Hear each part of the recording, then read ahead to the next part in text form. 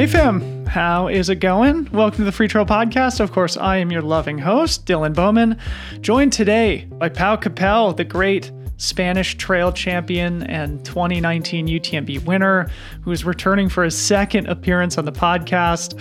Last time we recorded was way back in February of 2020 after Pau's fourth consecutive victory at Trans-Gran Canaria.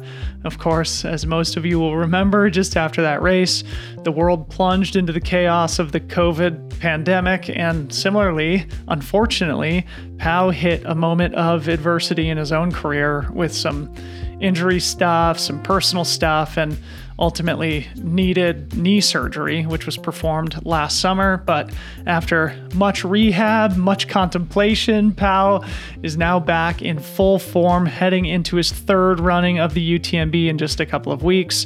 So we talked all about his return from injury, what he learned from that process, and how he's been building his confidence back again. Of course, we also talked about the amazing story of his 2019 UTMB victory. In fact, there's a can't miss retelling of a beautiful story from that race here in our conversation. And then we finish up by talking about his training and strategy for this year's race. It's always great to catch up with Pau, and I cannot wait to see him back on the start line in Chamonix. I hope you guys all enjoy this episode. Of course, a big thank you is in order to Speedland, the presenting sponsor of the Free Trail Podcast, and the makers of the SLHSV, a beautiful piece of trail-specific footwear that is the pinnacle of innovation. Removable Carbitex plate for two very distinct running experiences, double BOA dials for the best fit of any shoe I've ever worn, and Dyneema integration into the upper for world-class durability. Visit runspeedland.com and pick up a pair today. Also, you may have seen on my Instagram, I did a little teaser of the new colorway that we're working on for the next commission that's about to drop. A lot more news on that coming soon, so make sure you go follow at runspeedland on Instagram so you don't miss out. Also, very importantly, Gorge Waterfalls registration is opening up very soon, so here is how it's going to work.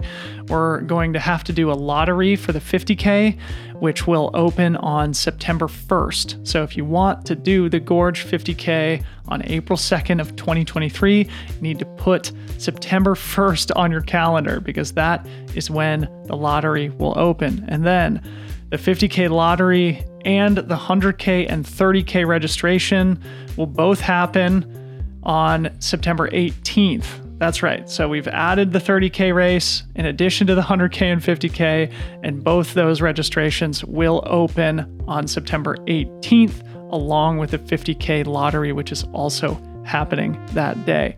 Set your calendar notifications and please visit gorgewaterfalls.com for more info. Okay, please welcome the great Pau Capell.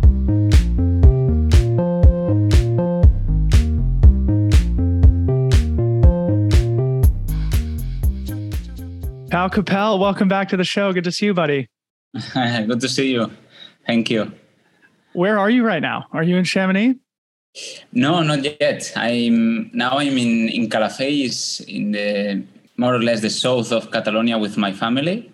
I have been here 2 days, and now I come back to Andorra, and after Andorra I go to Chamonix for the UTMB. Yeah. So is training starting to wrap up for UTMB now? I imagine we're now 2 weeks ahead of the start of the race. I'm imagining that you're probably feeling pretty tired coming close to the end of your training block. Yeah. Now, at the typical day that you are going to train, here is really hot. The feeling is the nervous, all of this, and it's complicated to manage these days. Yeah. I feel more nervous than other things. So yeah, it's more really take it easy, do some trainings, don't think a lot about the race, listen some podcast to disturb your mind, and enough. So you're feeling nervous though. Let's talk about that, because you don't strike me as the type of athlete that gets nervous. You know, you kind of have this confident swagger to you, you know, and you always have like this great kind of personality of, you know, chasing your dreams and setting big goals. Tell me a little bit about the nervous energy. So when you have a big dream, then you can fail.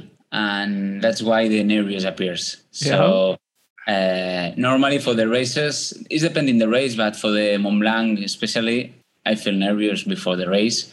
I don't want to show the nervous because it's an advantage for the other people.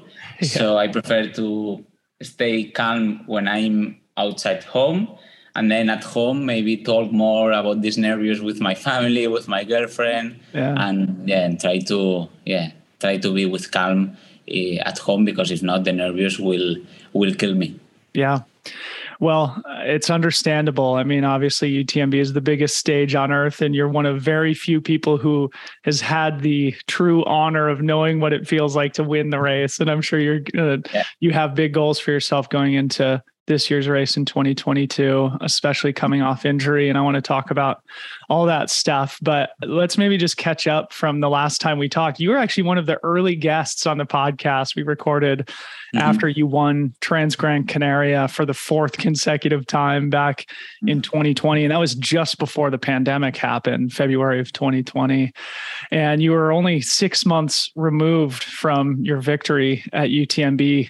And I know the last couple of years have been probably one of the most challenging moments in your career. And you went from like this immense high to sort of getting knocked back down to earth with injury. So maybe just tell us a little bit about what that injury was and the operation that you had done on your knee. So yeah, it has been a problem for me because I was feeling so good after UTMB and after Trans Gran Canaria 2020. And I think that I was in my best performance, and the pandemic appears, and I was at home training like everybody, and it was like in a race that you are feeling so good, and then the stomach explode and you have to stop. And it was this kind of feeling, that I want to continue running, but the races are off.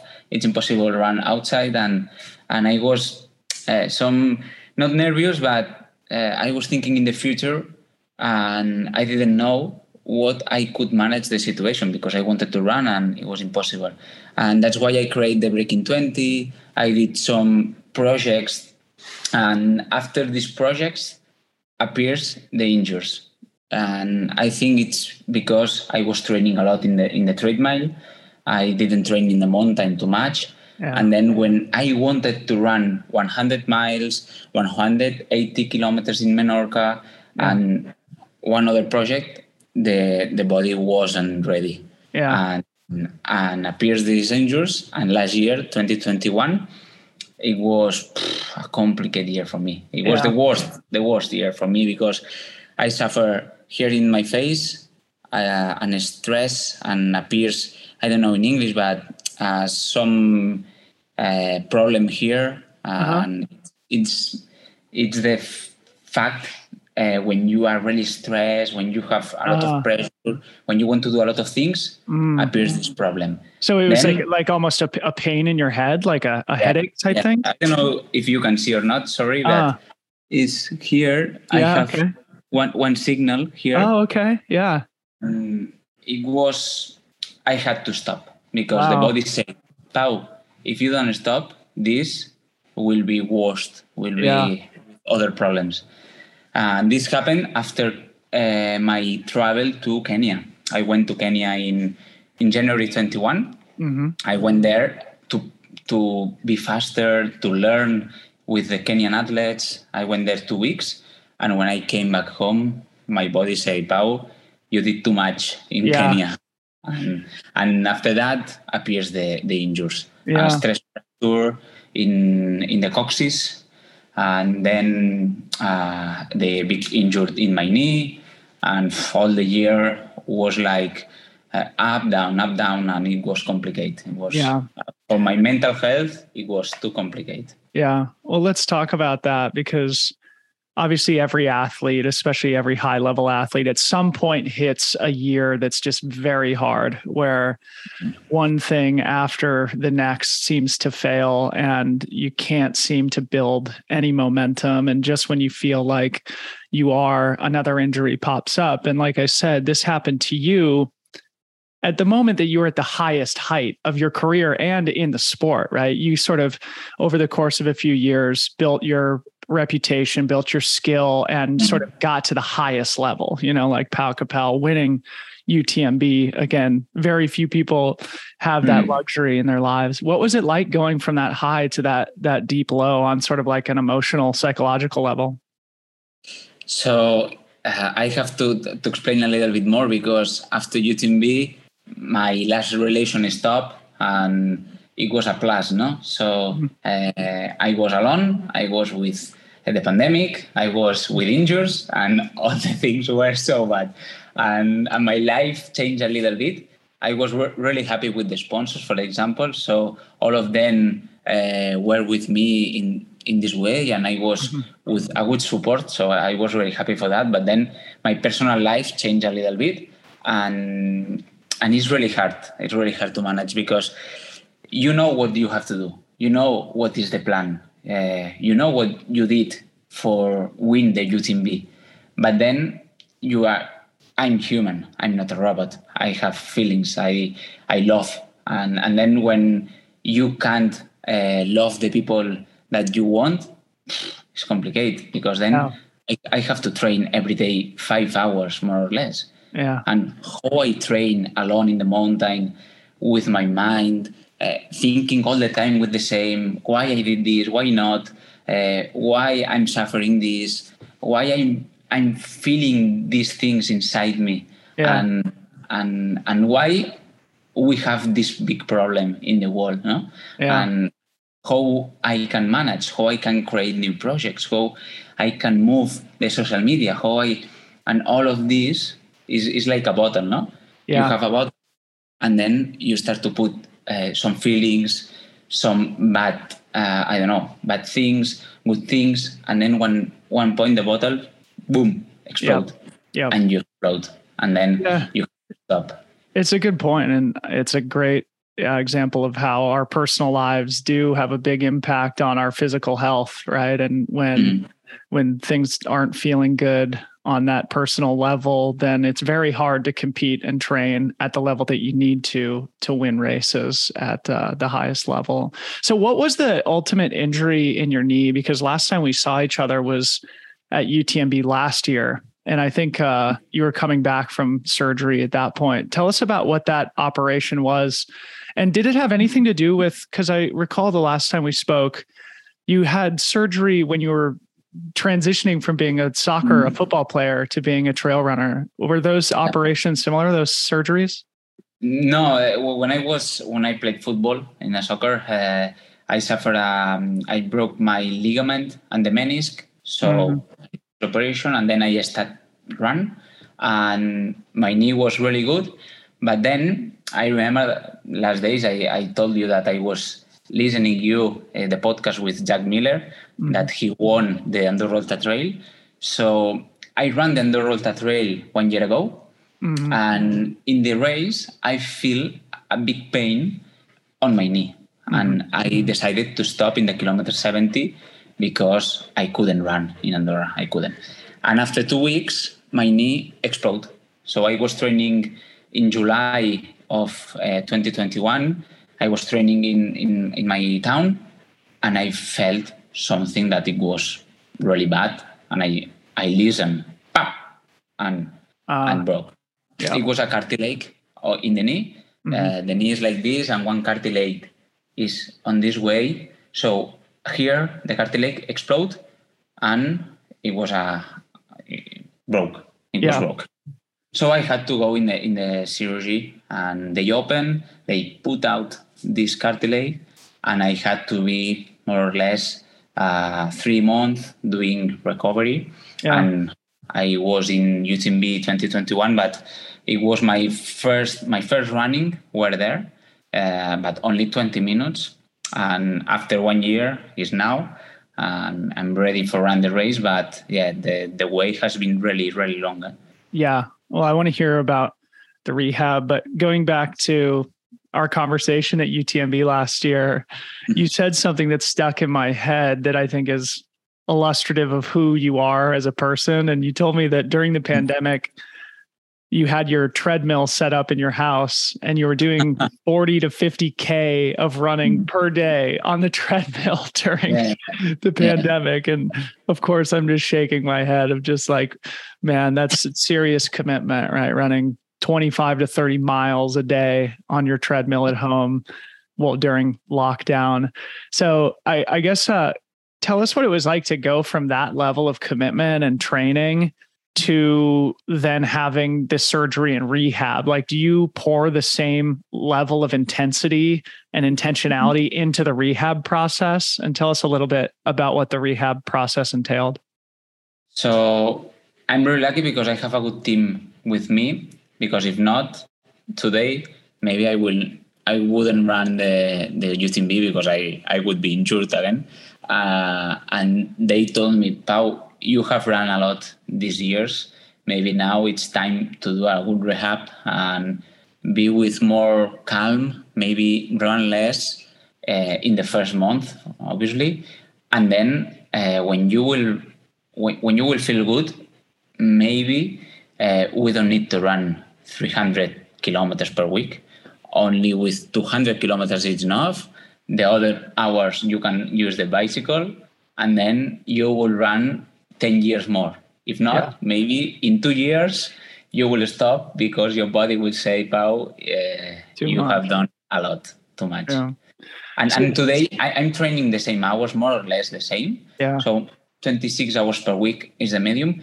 But I do more cross training. I was going to ask you about that. So let's talk about that, because just like from observing your Instagram and stuff, you've been putting up a lot of photos of you riding the bike. And it seems like you've started to emphasize that more heavily since the injury. Talk about how you use the bike in your training. So I train 2 times per day. So 1 time per day normally double or nada, right? You always put that on your Instagram story, right? Yeah. Double or nothing, yes. Double or nothing, that's true. That's why always I'm pushing in the Instagram photos, videos, because the people say, you don't rest. And I say, yeah, I rest, but I don't do anything more during my day. I train every day. So that's why always I'm pushing with this story. So I train 2 times, double or nothing. And in the morning, normally it's running because I feel more tired when I finish the training. Mm-hmm. And then in the afternoon is cycling, or maybe another time running. But when I ride a bicycle, I do maybe 2 hours, 3 hours. And it's only to maybe some intervals in the training, but not too much. It's more only to ride and enjoy with hours. And it's like, we want to do volume for the ultra trails. Yes, okay. But we can't do it all the volume running. So we use the bicycle to do this volume. Yeah. I think it's something that American runners are slowly learning by observing the great European champions who do such a good job of balancing other endurance sports, ski mountaineering in the winter and a lot of cycling in the summertime. So it sounds like you do mostly just low intensity volume on the bike, but with occasionally you'll throw some intervals in. I'm curious about that. Yeah. So for example, in winter, we use the skimo, the ski mountaineering, and there we use more the height rate. Mm-hmm. So we work more in with volume, but with more intervals. Mm. And then in bicycle, normally I only ride and only use the bicycle to move the legs. Yeah. And I do some races. This last weekend I did 1 race in Andorra of bicycle, but only for enjoy. No. Oh, cool. I didn't win. No. Well, those cyclists better be scared if Pau Capell gets serious about it. But tell me about what it's been like to build your confidence back, because this kind of maybe goes back to what you were saying about being a little bit nervous going into UTMB, but the level of the sport is accelerating and moving at a really rapid pace right now. The athletes are so good, and every race you have to show up ready to perform at your best. I mean, obviously there's some opportunity to use competition, smaller races to help build up towards the bigger races.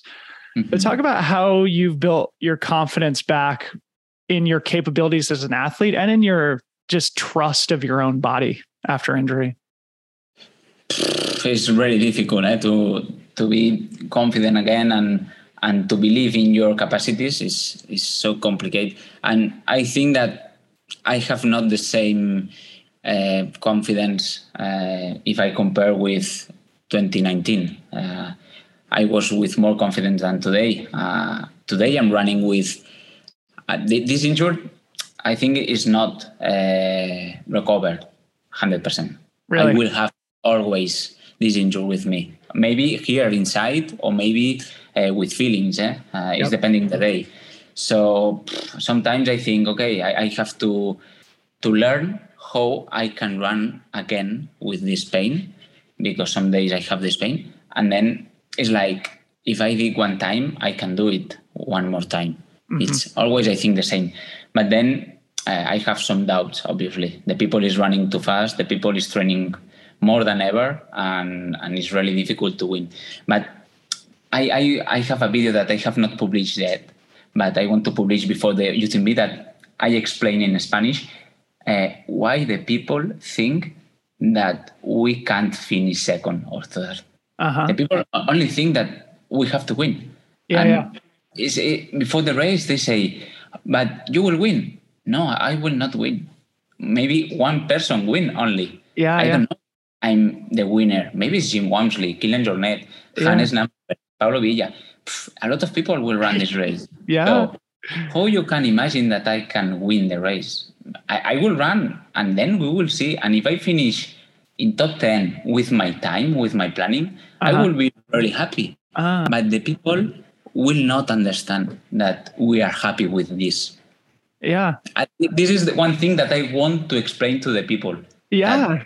Well, let's keep going. Let's talk about this a little bit more, because especially for someone like you who has won the race, the expectation is that you do it again, right? And your first UTMB, you finished 6th. So it's, you've had 2 very good performances, but people remember the first place, right? And so there is an expectation or a pressure on a returning champion, even when you have people like Kylian and Jim in the field. So talk about that a little bit more. Is this a way of you trying to take pressure off yourself by explaining that, like, I'm here to run as well as I can. If I win, amazing. But if I finish 5th or 10th or 17th, and I run as well as I can, I'm going to be happy. Yeah. I did some sessions with one psychologist. Maybe, I don't know, 1 month ago, because I was, I don't know, with doubts. I didn't be confident with myself. I was training a lot, but I wasn't happy, because I received a lot of inputs of people that say, Pau, in UTMB, you will win again, or you will push to Kylian, or you will... No. Or you will do the break in 20. Say, no, I'm human. So maybe in the morning I will not feel good. I will try for sure, but I will try to win, obviously. I'm very competitive. I want to win in my home, in all the things that we have at home. But maybe I finish 10 or 5 or 3. Yeah. And they have to understand, because this is a negative energy for us, because a lot of inputs maybe are positive or maybe not, that they say, hey, Pau, come on, you can do it, because you have to win. No, I don't have to win. I have to compete. And then we will see. If I enjoy, maybe I will finish in front.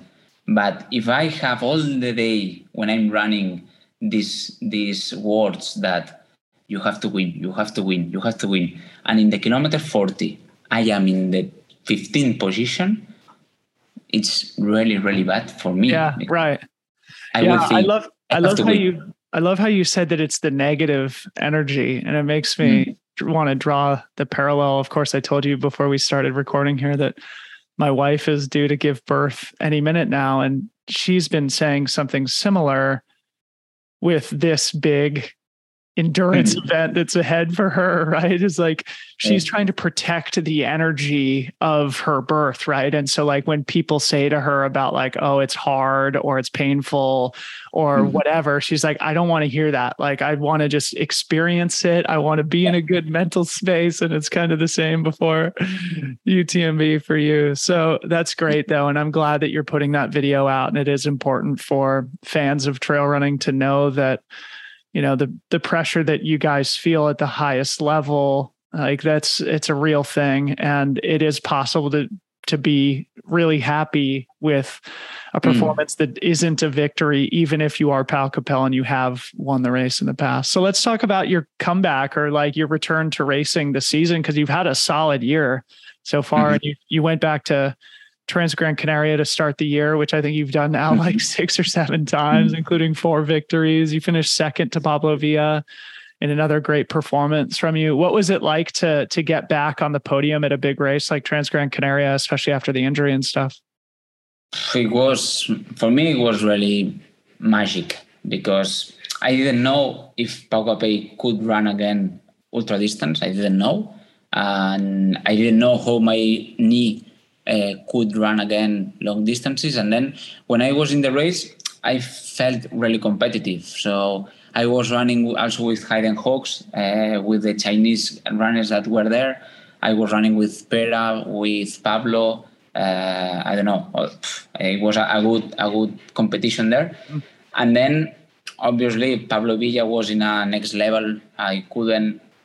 After 80 kilometers, he was in one more step than me, and I felt this, and I was more smart, and I was thinking, okay, Pau, maybe you have to be calm, run in your pace, and try to focus on the podium. And I was pushing against Pere, and finally I could finish in front. And then when I finished, it was like I did a big hug to Laura, is my girlfriend, and my family. And I told them, maybe I can feel again an ultra trail runner, and I can feel again professional, because I didn't feel again before that. No, I train a lot, but I need it. I need to finish a race and say, okay, I finished where I have to be. Yeah. And there's such a feeling of just like relief of like, thank goodness. Like, and the same exact thing happened to me in 2020, Pau, at Trans-Gran Canaria, where I finished third behind you and Pablo Villa, because in 2019 I was injured all year and I was having those similar doubts that like, oh, you're getting older, like your ankle is a complete mess, like these guys are so young and so fast. And anyway, but yeah, when I finished third behind you guys, I was just like, oh, thank goodness, like I put another good one on the board, like I'm not retired yet. So then let's talk about the rest of the season before we start looking ahead towards UTMB. I know you went and won the Patagonia 100, one of the Spartan races down in South America, what looks like a beautiful event that you've won now twice, but then you sort of dropped out of Lavaredo, and you've won some other sort of local races around Europe like you usually do. You've raced a lot this year. So maybe just catch us up on how those events have gone, and more generally, how your preparation for UTMB has gone. So in Lavaredo is a pity, because it's a good race that I like it. So I love this place. And then I wanted to win in Lavaredo. I was ready. I did a training, but then in the Monday before the race, I had the COVID, and I tried it. I was during all the week doubting about if I'm professional, if I have to run or not with COVID, and because maybe I don't know if it was good for the other people, but I wanted to be separate with them. I was always alone during the week, and I wanted to try. I went in the start and go, but then in the kilometer 60, my body say it's impossible. I couldn't run. Run. And after that, I needed to take good energy, win some races, and that's why I did small races in France, in Turkey, and it was part of the planning of the preparation for the UTMB, because when we are training, I can train 5 hours in the mountain, but then you are not in a competition. And when you are in a competition, you push a little bit more than in a training. And that's why we wanted to cross volume of training and volume in competition to be faster, no? And now we are in 2 weeks to the race. So now we stop tapering and try to be calm. To relax. Relax, yeah. Talk a little bit more about the calendar construction process for you, because you have been in your career somebody who races quite a lot, especially if you look at the guys like Jim Walmsley, who's only done, well, I guess he did a local race in France a few weeks ago, but then he won Madeira in the spring. Think about Hannes Namberger. He's done 2 races this year. But of course, you do a lot of races, and some of them are shorter distance. But I just think it's interesting to see the different strategies employed by the contenders at UTMB. And similarly, like Killian ran Sierre-Zinal this morning.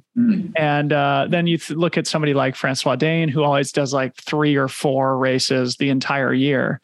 So talk about what your strategy is with calendar construction, especially building up to UTMB. Yeah, so I don't know how Jim Walmsley can manage the calendar with 2 races. I don't know. Because it's more pressure. Because if you lost in one race or you don't win in another race, your year is nothing.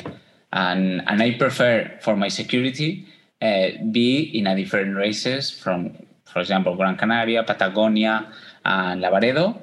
These 3 races were main races of the year, and then a big race that is UTMB. If in UTMB I can't run good, then I have 3 other races that I have been there doing a good job, maybe, or maybe not, no? But if I don't have these 3 races and I only run in UTMB and I don't do a good race, how I can explain to the sponsors, to the people that is helping me, okay, this year, nothing. And for me, it's too much pressure. And that's why normally we have 3 races before UTMB. We have UTMB. And then inside this plan, we put some short races like 60 kilometers, 50, 70 to push more, to have more speed. Because if not, in the trainings, I train really easy. So I have some intervals inside, but not too much. I don't like it. So I prefer to work more in zone 2, zone 3 maximum, zone 1 obviously. And then in the races, in the short races, I work all the time in zone 3, zone 4. And that's why I have different races. But these short races are not objective. So it's just training. If I'm not feeling good, I don't push. If I feel good, I push. It's not, I don't have pressure there. Yeah, it's just interesting to see just how the different athletes implement their training preparation strategy, knowing that UTMB is the goal for everybody, right? It's like the biggest goal of the season for everybody. So for those who don't remember, your victory at UTMB in 2019, I mean, it was one of the most impressive races I've ever watched. Like, you just went off the front from the beginning. And a lot of people, of course, were suspecting that eventually you would crack and somebody would catch you from behind. And Xavier also ran a fantastic race, started making up time on you, but then you found a second win and ultimately won by like 45 minutes, a very convincing victory, wire to wire. And I was texting with our mutual friend, Keith Byrne, yesterday, and because he told me a funny story that I want you to relay here on the podcast about that race last year or in 2019.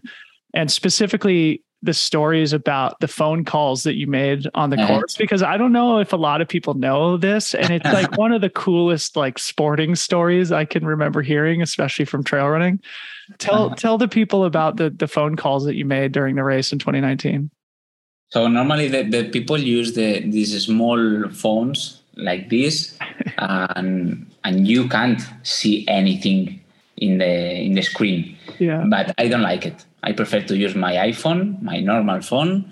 It's big one. I have the music. I have my Instagram. Sometimes in the races, I do some videos filming me for the Instagram. Then I will not publish because the people will think this guy is crazy. So I prefer to not publish. But in the 2019, before the race, I was thinking, Pau, what you can do. Also, I had my planning of timing, but what you can do during the race for the people that you love.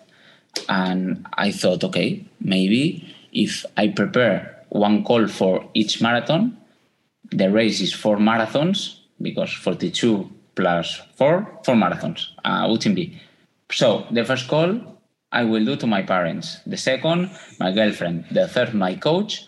And the fourth, one friend. And these 4 people were the pillars of my life.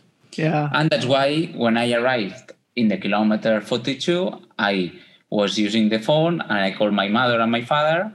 They were following me, but they were in the hotel because it was in the night. And I called and my mother say, Pau, what is happening? No, Mom, I'm really good. No worries. I'm really good. I'm running. But Pau, what are you doing? No, I'm running. I'm in Bonhomme. I was in Bonhomme more or less. Yeah. They called it Bonhomme. Yeah, early in the race. I feel really good. I don't know, the hour, 10, 11, I don't know. Yeah. But I have to do this call. And she told me, what call? I say, nothing. Only things that I'm thinking. Bye-bye. And I put off. Yeah. And then in the kilometer 84 to my girlfriend, kilometer 120 to my coach. And when I was in Chamonix, before 3 kilometers to the finish, I called my friend and he told me, Pau, did you finish? I was following in the screen and you're running. I say, no, I'm running. But I have to call you. This is the last one. Yeah. I'm going to thank you to be my friend. And I put off and then I called him again when I finished. Yeah. I explained him a little bit what was happening. Yeah. But these inputs are really positive. It's a beautiful story, man. I mean, it's amazing. Like, to imagine just being the people who are receiving that call. And I can totally empathize with your mother, who's probably like, oh my God, he's dropped out of the race. Like, why the hell is he calling us at 10 o'clock in the evening, climbing Col de Bonhomme? And of course, you were in the lead of the race that whole time. And it's just like one of those just amazing sporting stories of, like, okay, how do you keep yourself motivated? How do you keep your mind engaged? And I'd love how you're just like articulating that it's a way for you to show your gratitude to the people who support you in your life as an athlete. It's a beautiful story. If I would not have these people with me, I don't know if I would be professional today. I'm really honest now, because I can train and I can train a lot of hours, but when I'm sad or when I'm tired or when I don't want to continue, they are the people that say, Pau, we are here with you, not for you, with you. And this is a big difference, no? Because I feel always with people that I love, with my parents, with my sister, with my brother, with my girlfriend, with my friends. And they moved to Chamonix to encourage me to run. And this is very nice. I'm not father, but the day that I will be father and I will see my son in a checkpoint and they will look me, I don't know if I will have more power or not, but I will not stop. I know. Yeah. I remember after you won, when you were at the finish line in the corral there and you were, giving a big hug to your dad and just like the pride that he had. And then also thinking, as you're mentioning, children last year when Francois won, and his wife and his 3 kids are there. And it's just like, wow, like none of this is possible without them. And I don't know. I just love that story of like you being in the lead at UTMB in 2019, running one of the most memorable 100-mile races that I can recall, and having the energy to make phone calls to the people who are important in your life. It's a beautiful story. Freetrail is grateful for the support of Jolbo Eyewear, the best sunglass brand in the game. I've been fortunate to work with these guys for probably 7 or 8 years at this point. Jolbo was born in the mountains of France way back in 1888, and they have been a leader in mountain sport eyewear ever since. Jolbo's special sauce lies in the photochromic reactive lenses that adjust to lighting conditions, getting lighter or darker depending on the intensity of the natural light. It's really just an amazing product. You put them on and you keep them on, no matter if you're in the shade, in variable light or full-on bluebird conditions. The glasses adjust for you so you don't have to. My two favorite models are the Ultimate and the Fury, so go check these out. The Ultimate is more of an exposed lens, athletic look, where the Fury is more of a shield design, but both are under 27 grams, so extremely lightweight and high performance. Best sunnies in the trail biz. Go check out the products at julbo.com. Use code FREETRAIL10 for 10% off your purchase. julbo.com, code FREETRAIL10. Important note, this discount does apply to prescription shades, but does not apply for those outside the US. Apologies to our international listeners, but big thanks to Julbo. The Free Trail Podcast is brought to you by Gnarly Nutrition, the first brand to believe in our fledgling operation. Gnarly makes the best nutrition products on the market for outdoor and mountain sport athletes, top to bottom. Everything is first class, much like the people that work for the company. You've heard me talk about the Fuel 2.0 drink mix, the BCAAs, the performance greens. Well, today I want to tell you about the Gnarly Hydrate Electrolyte Mix. Harmony, my wife, will tell you I am obnoxious and annoying about hydration. I suspect most athletes walk around at least moderately dehydrated day to day. And I think improving hydration status is the simplest thing that you can do to improve your performance. Of course, improving hydration is not just about drinking more water. You also need minerals and electrolytes, which the Gnarly Hydration Mix has in spades. Loaded with electrolytes and B vitamins, Gnarly Hydrate has everything you need to keep your muscles and brain fully engaged to power through your time on the trails and in your daily life. As usual, you can get 15% off your purchase of Gnarly Hydrate and any of their other amazing products by visiting gonarly.com. Use code FREETRAIL15. Back to the show. Let's just touch on the breaking 20 thing for a sec, because you mentioned it a little bit now. And you've also mentioned like being a professional. And I think this is one of the things you've just done such a good job in your career of like thinking of cool things to do, like how to engage the community, how to do fun things. And of course, living through the pandemic when there weren't racing opportunities, you came up with this fun idea to run around Mont Blanc and attempt to break 20 hours. Ultimately, you ran about 21 hours. But for me, it was so entertaining because you just broadcasted the whole thing on Instagram Live. And I watched hours of it. And it clicked in my mind of just like how easy it is to do cool stuff like that, you know? And I just thought it was impressive that you had that forethought. But maybe just talk about the Breaking 20 project, how it's informed your race coming up here in a couple of weeks at UTMB. And then also Keith told me that you're going to be doing a film showing during UTMB week. So tell us about all that stuff. So the Breaking 20 appears in a call with my manager, and I was training the first days after the pandemic, and the race was cancelled. And I remember that I called my manager and I say, I want to run because last year I won the race and I want to run again. And he told me, okay, if you want, go there and run. And I say, okay. And we start to create this Breaking 20, because when I finish, sorry for what I'm going to say, but when I finished the race in 2019, in a dinner after the race, I told to my manager, Jordi, I think that I can run faster because during the race, I didn't run in my 100%. Yeah. And I think that we can run in less than 20 hours. And that's why we create the Breaking 20. That's why I went in Kenya to train with the Kenyan athletes, to train with Eliud Kipchoge, to be faster, because I have to be faster. And that's why we say Breaking 20, because Eliud did the Breaking 2 hours. And I explained this project to Eliud, and I said to him, Eliud, I want to use this Breaking, the name.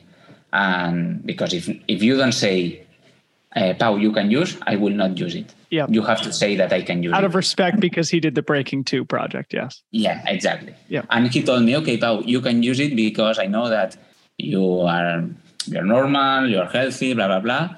So you can use it. And that's why we did the Breaking 20. But when the people ask me, Pau, you will do the Breaking 20 this year, I say no. I'm sorry if North Face wants. I'm sorry if the people think, but I can't say that I'm going to do a Breaking 20. Because if I start the race with this mind about we are going to crash the 20 hours, I will not finish. It's impossible. Mm-hmm. So I have to be normal and think about it's impossible to do in Breaking 20, but if the race is good and I feel good, maybe in the last 20 kilometers we can try it. If we are close. If not, I'm sure that it's really complicated. But it's my dream. Yeah. And I had a dream when I started run. It was win the UTMB. And I did it. And now I have one dream, is try to do the Breaking 20. What's the problem? That maybe Jim Wamsley or Kilian, they can do it. This is my problem, but I'm human. I'm sorry. Sure.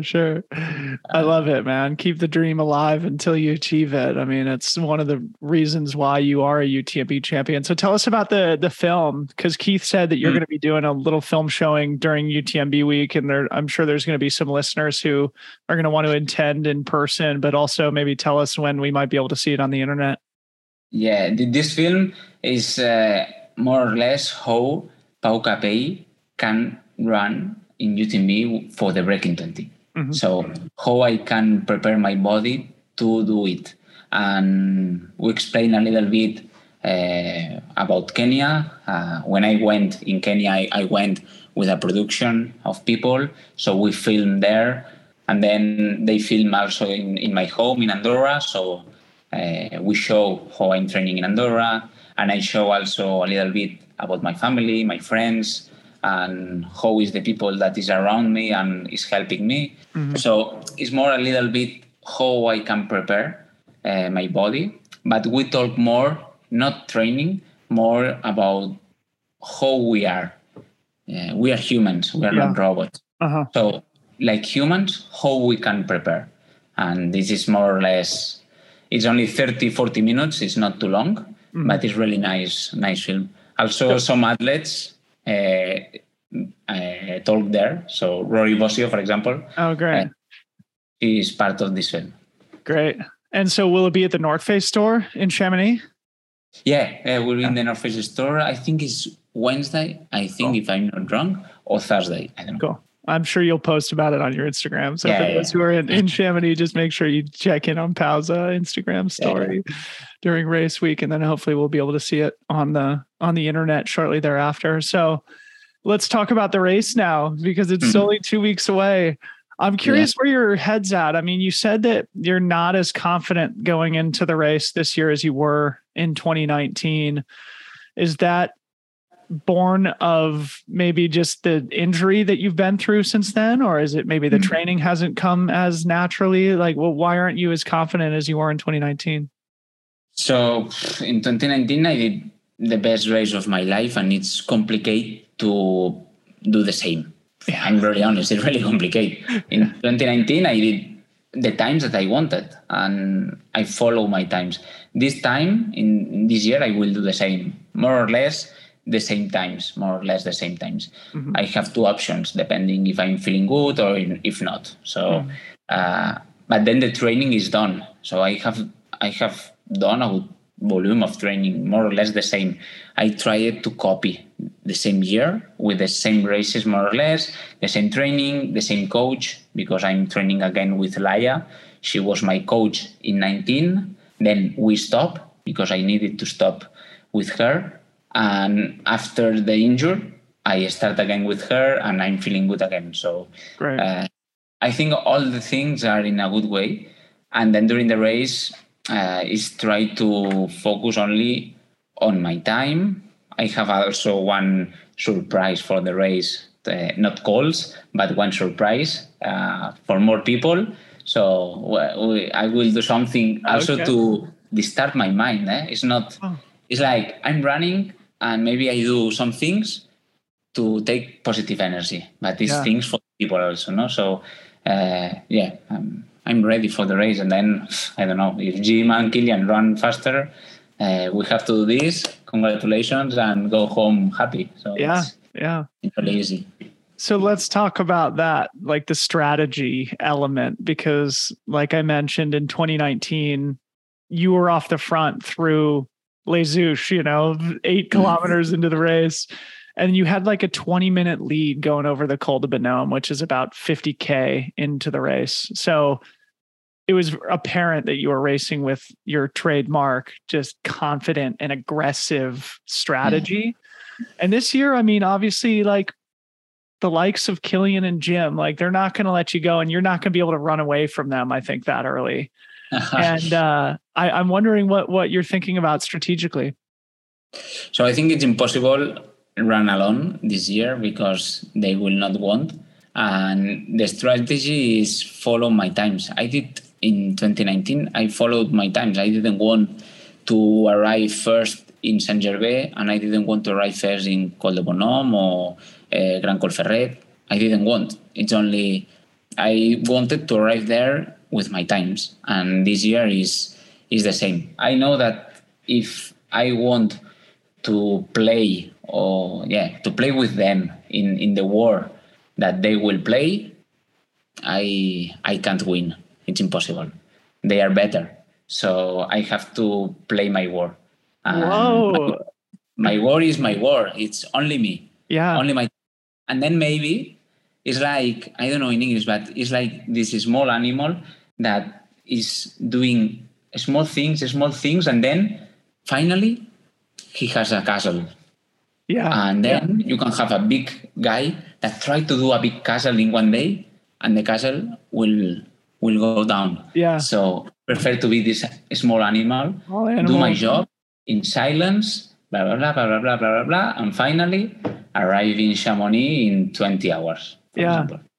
So expand on that a little bit, because I think that's kind of an interesting thing for you to say, that like if you play Killian and Jim's game, that you won't win because your interpretation is that they're better than you. I think that's debatable. I mean, you're absolutely in their category as an athlete, but tell us more about what you mean by that. Because I'm normal, Dylan, I don't know. So I train a lot of hours, but I'm not special. I'm not the faster in the race. I'm not the best athlete in the downhills.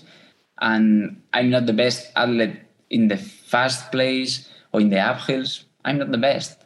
I'm the best in my life. Yeah. My life is only my life, with my family, with my times, with my feelings. And I know that if I play this game, I can be the best. Yeah. Because I'm not alone. I have a team with me. And it's not the same if you want to fight one by one, it's only one by one. But if I am with 10 people, 1 against 10 people, we will win. And that's why I want to think about that. Yeah. Because I'm not special. I'm not an athlete. I'm normal.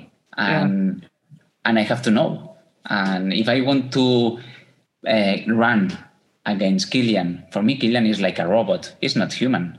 He's not normal. It's impossible that one normal athlete, sorry for Jim, but Jim Walmsley, try to win Hard Rock, try to win Cercinal, Cegama, and UTMB in the same year. Cercinal, Killian has not win this morning, but for 3 minutes. But then the other races, he has win. Yeah. He won Hard Rock, and he will try to win, and he can win UTMB.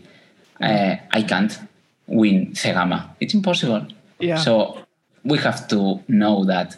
And then with your, with your, in English, with your things, do the best.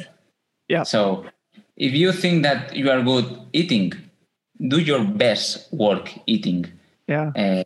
Don't lose your water, your food. Be in control of that. If you are good walking, do your best walking. It's not important if they run. Okay, if they run in this uphill to Grand Col Ferret, congratulations for them. Yeah. If I can't, walk, but walk good. Not only do walking, no, walk good. And if you plus all of this, finally, you have a good result. And that's why I won UTMB, not for others. I love it. Yeah, it is about just like paying attention to your own race and doing all those little things the best that you can. So let's start winding down now, but it makes me want to ask, as we talk about Kilian a little bit, you and Kilian are two of, I think, probably the only two Spaniards who've ever won UTMB. And also this year, Pablo Villa is in the race. And the three of you guys represented really interesting Spanish element in the field. Is that something that you think about at all? The national pride and maybe because of course, like, especially in the last, like, I think it's 13 years or something like that. The Frenchmen have just dominated, except for you and Kilian. But now Kilian is back, you're back, and Pablo Villa has had an amazing season. He's a great athlete, and he's won TDS. So maybe talk about that a little bit, the Spanish pride. Maybe we should do a meeting together before the race. We should do a team. I don't know. I will propose them.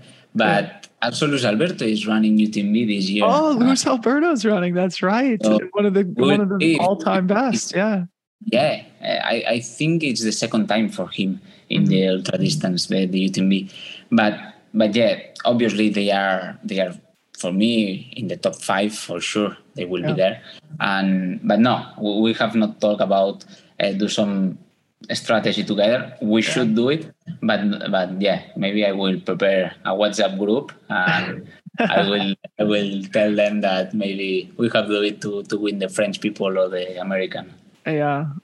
Well, very cool. No, in the American, you do it normally or not? Or no. I mean, I'm sure there's some conversation back and forth, but I mean, there isn't that team element on a national level. I think sometimes the sponsors, you may see a little bit of team encouragement, but I don't know. I think UTMB is an interesting race because it's the race in which there is the most national diversity and where the best athletes from every country are present. Right. And of course the Americans, like on the men's side, have had a hard time, racing to our potential. And I don't know, I'm just trying to, like, when I look at the fields that are assembling for all the different races at UTMB, I'm always also looking at the nationalities of the top athletes and thinking about, the density. And, I think in recent history, the French have just been so good. And then, you and Kilian have been the Spaniards, but now we're seeing the rise of the Chinese and Asian athletes, which I think is going to be a very interesting thing too. So anyway, it's just an exciting time in the sport. And I just love how it's so global and international now. And there's so many good athletes from every corner of the earth. So Pal, maybe in closing, let's just talk about the team that you've put together, because you've been talking about it our entire conversation of just like the importance of the personal life, the importance of your friends and family to be around you. How do you approach the team element during UTMB? Of course, you're only allowed to have one crew member, but tell us about the people that you have in your corner and how they've helped you to be the athlete that you are today. The people you mean, for example, North Face? Yeah, like your sponsors or your family, and then also just like who takes care of you during the race, like your crew. So in my crew is my family, obviously, is my, normally in the Ultra Trail du Mont Blanc, I rent a house. So for them and for me, North Face, for example, they offered me to be in the same house with the other athletes, but I'm very grateful, but I prefer to be with my family. Yeah. And I rent a house for them, my family, my parents, girlfriend, my brother, my sister. And we are with some friends. Maybe we're 10 in the house. And then my coach, also my physio is there. This is my crew. And then obviously, for example, North Face, for the race, they want to help me during the race, in the checkpoints, in the refreshments. But I have my crew, and for me, it's enough. Otherwise, who does that for you? Is it your girlfriend that crews for you, or? Yeah, it's my girlfriend. She will manage all the points, the checkpoints, and then during the night, she's with my mother and my father is resting. And then my father in the morning will come because my father is older than my mother. So my father is 71 years old. So imagine that 71 be in Courmayeur. Yeah, you don't need to go to Courmayeur, Pops. You just stay home and sleep through it. It's not necessary. And that's why he comes normally in Champeclac, La Folie. Comes there, and my mother, with my girlfriend, with Laura, they will be in all the points following me, and maybe my sister, my brother. So for me, it's better if, obviously, I love the people in North Face, and when I'm tired, I want to listen the people in North Face say, "Oh, you can do it, come on," but they are friends, maybe. I mean, they help you in other ways, right? They give you the opportunity to be a professional athlete, but I don't know. I just think it's just, again, remembering back to when you won the race and your family being there, and then Francois last year, and then also like Courtney Dauwalter and her husband, Kevin, and him crewing her and watching that on the live stream. And I don't know, you've just mentioned so many times, just like your friends and family and how important they are, and thinking about the phone calls you made in 2019. I don't know. It's a beautiful thing and a special part of the sport when we can include those who are most important to us in these life-changing journeys around these mountains. Well, Pau, dude, it's so fun to catch up, man. I'm so glad to see you back from injury. I know firsthand how hard it is to go through that shit. And it's just good to see you back in top form again and getting ready to line up at the world's most important race at UTMB. So thanks so much for coming on the podcast. Thank you so much, Dylan. And I hope to listen your voice again when I will watch the last kilometers in the UTMB, that I do a lot of times when I'm training in the trade mile, and I put the video of the last kilometers of the UTMB, and you are talking with Keith in the finish line. So I listen a lot of times. So I hope this year repeat, and I hope to listen to you again. Well, good luck, man. Thanks so much.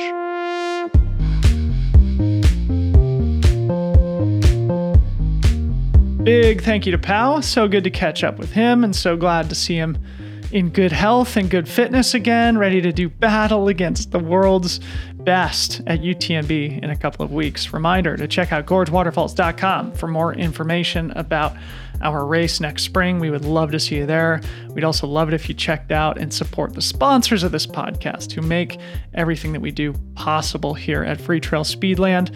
RunSpeedland.com. Check out the best shoes ever made. Gnarly Nutrition. GoGnarly.com. Use code FreeTrail15 for 15% off your purchase of the best nutrition supplements on the planet. If you enjoy the show, please do share it with your friends or on social media. I always love it when you put it up on Twitter and your Instagram stories. Or if you're feeling particularly inspired, please leave us a review in Apple Podcasts. It takes literally 30 seconds and it makes a big difference for us. We will have more news about how you can get more involved with Free Trail very soon, but that's it for now. Hope you're all having an amazing week. Love you very much. Talk soon. Bye.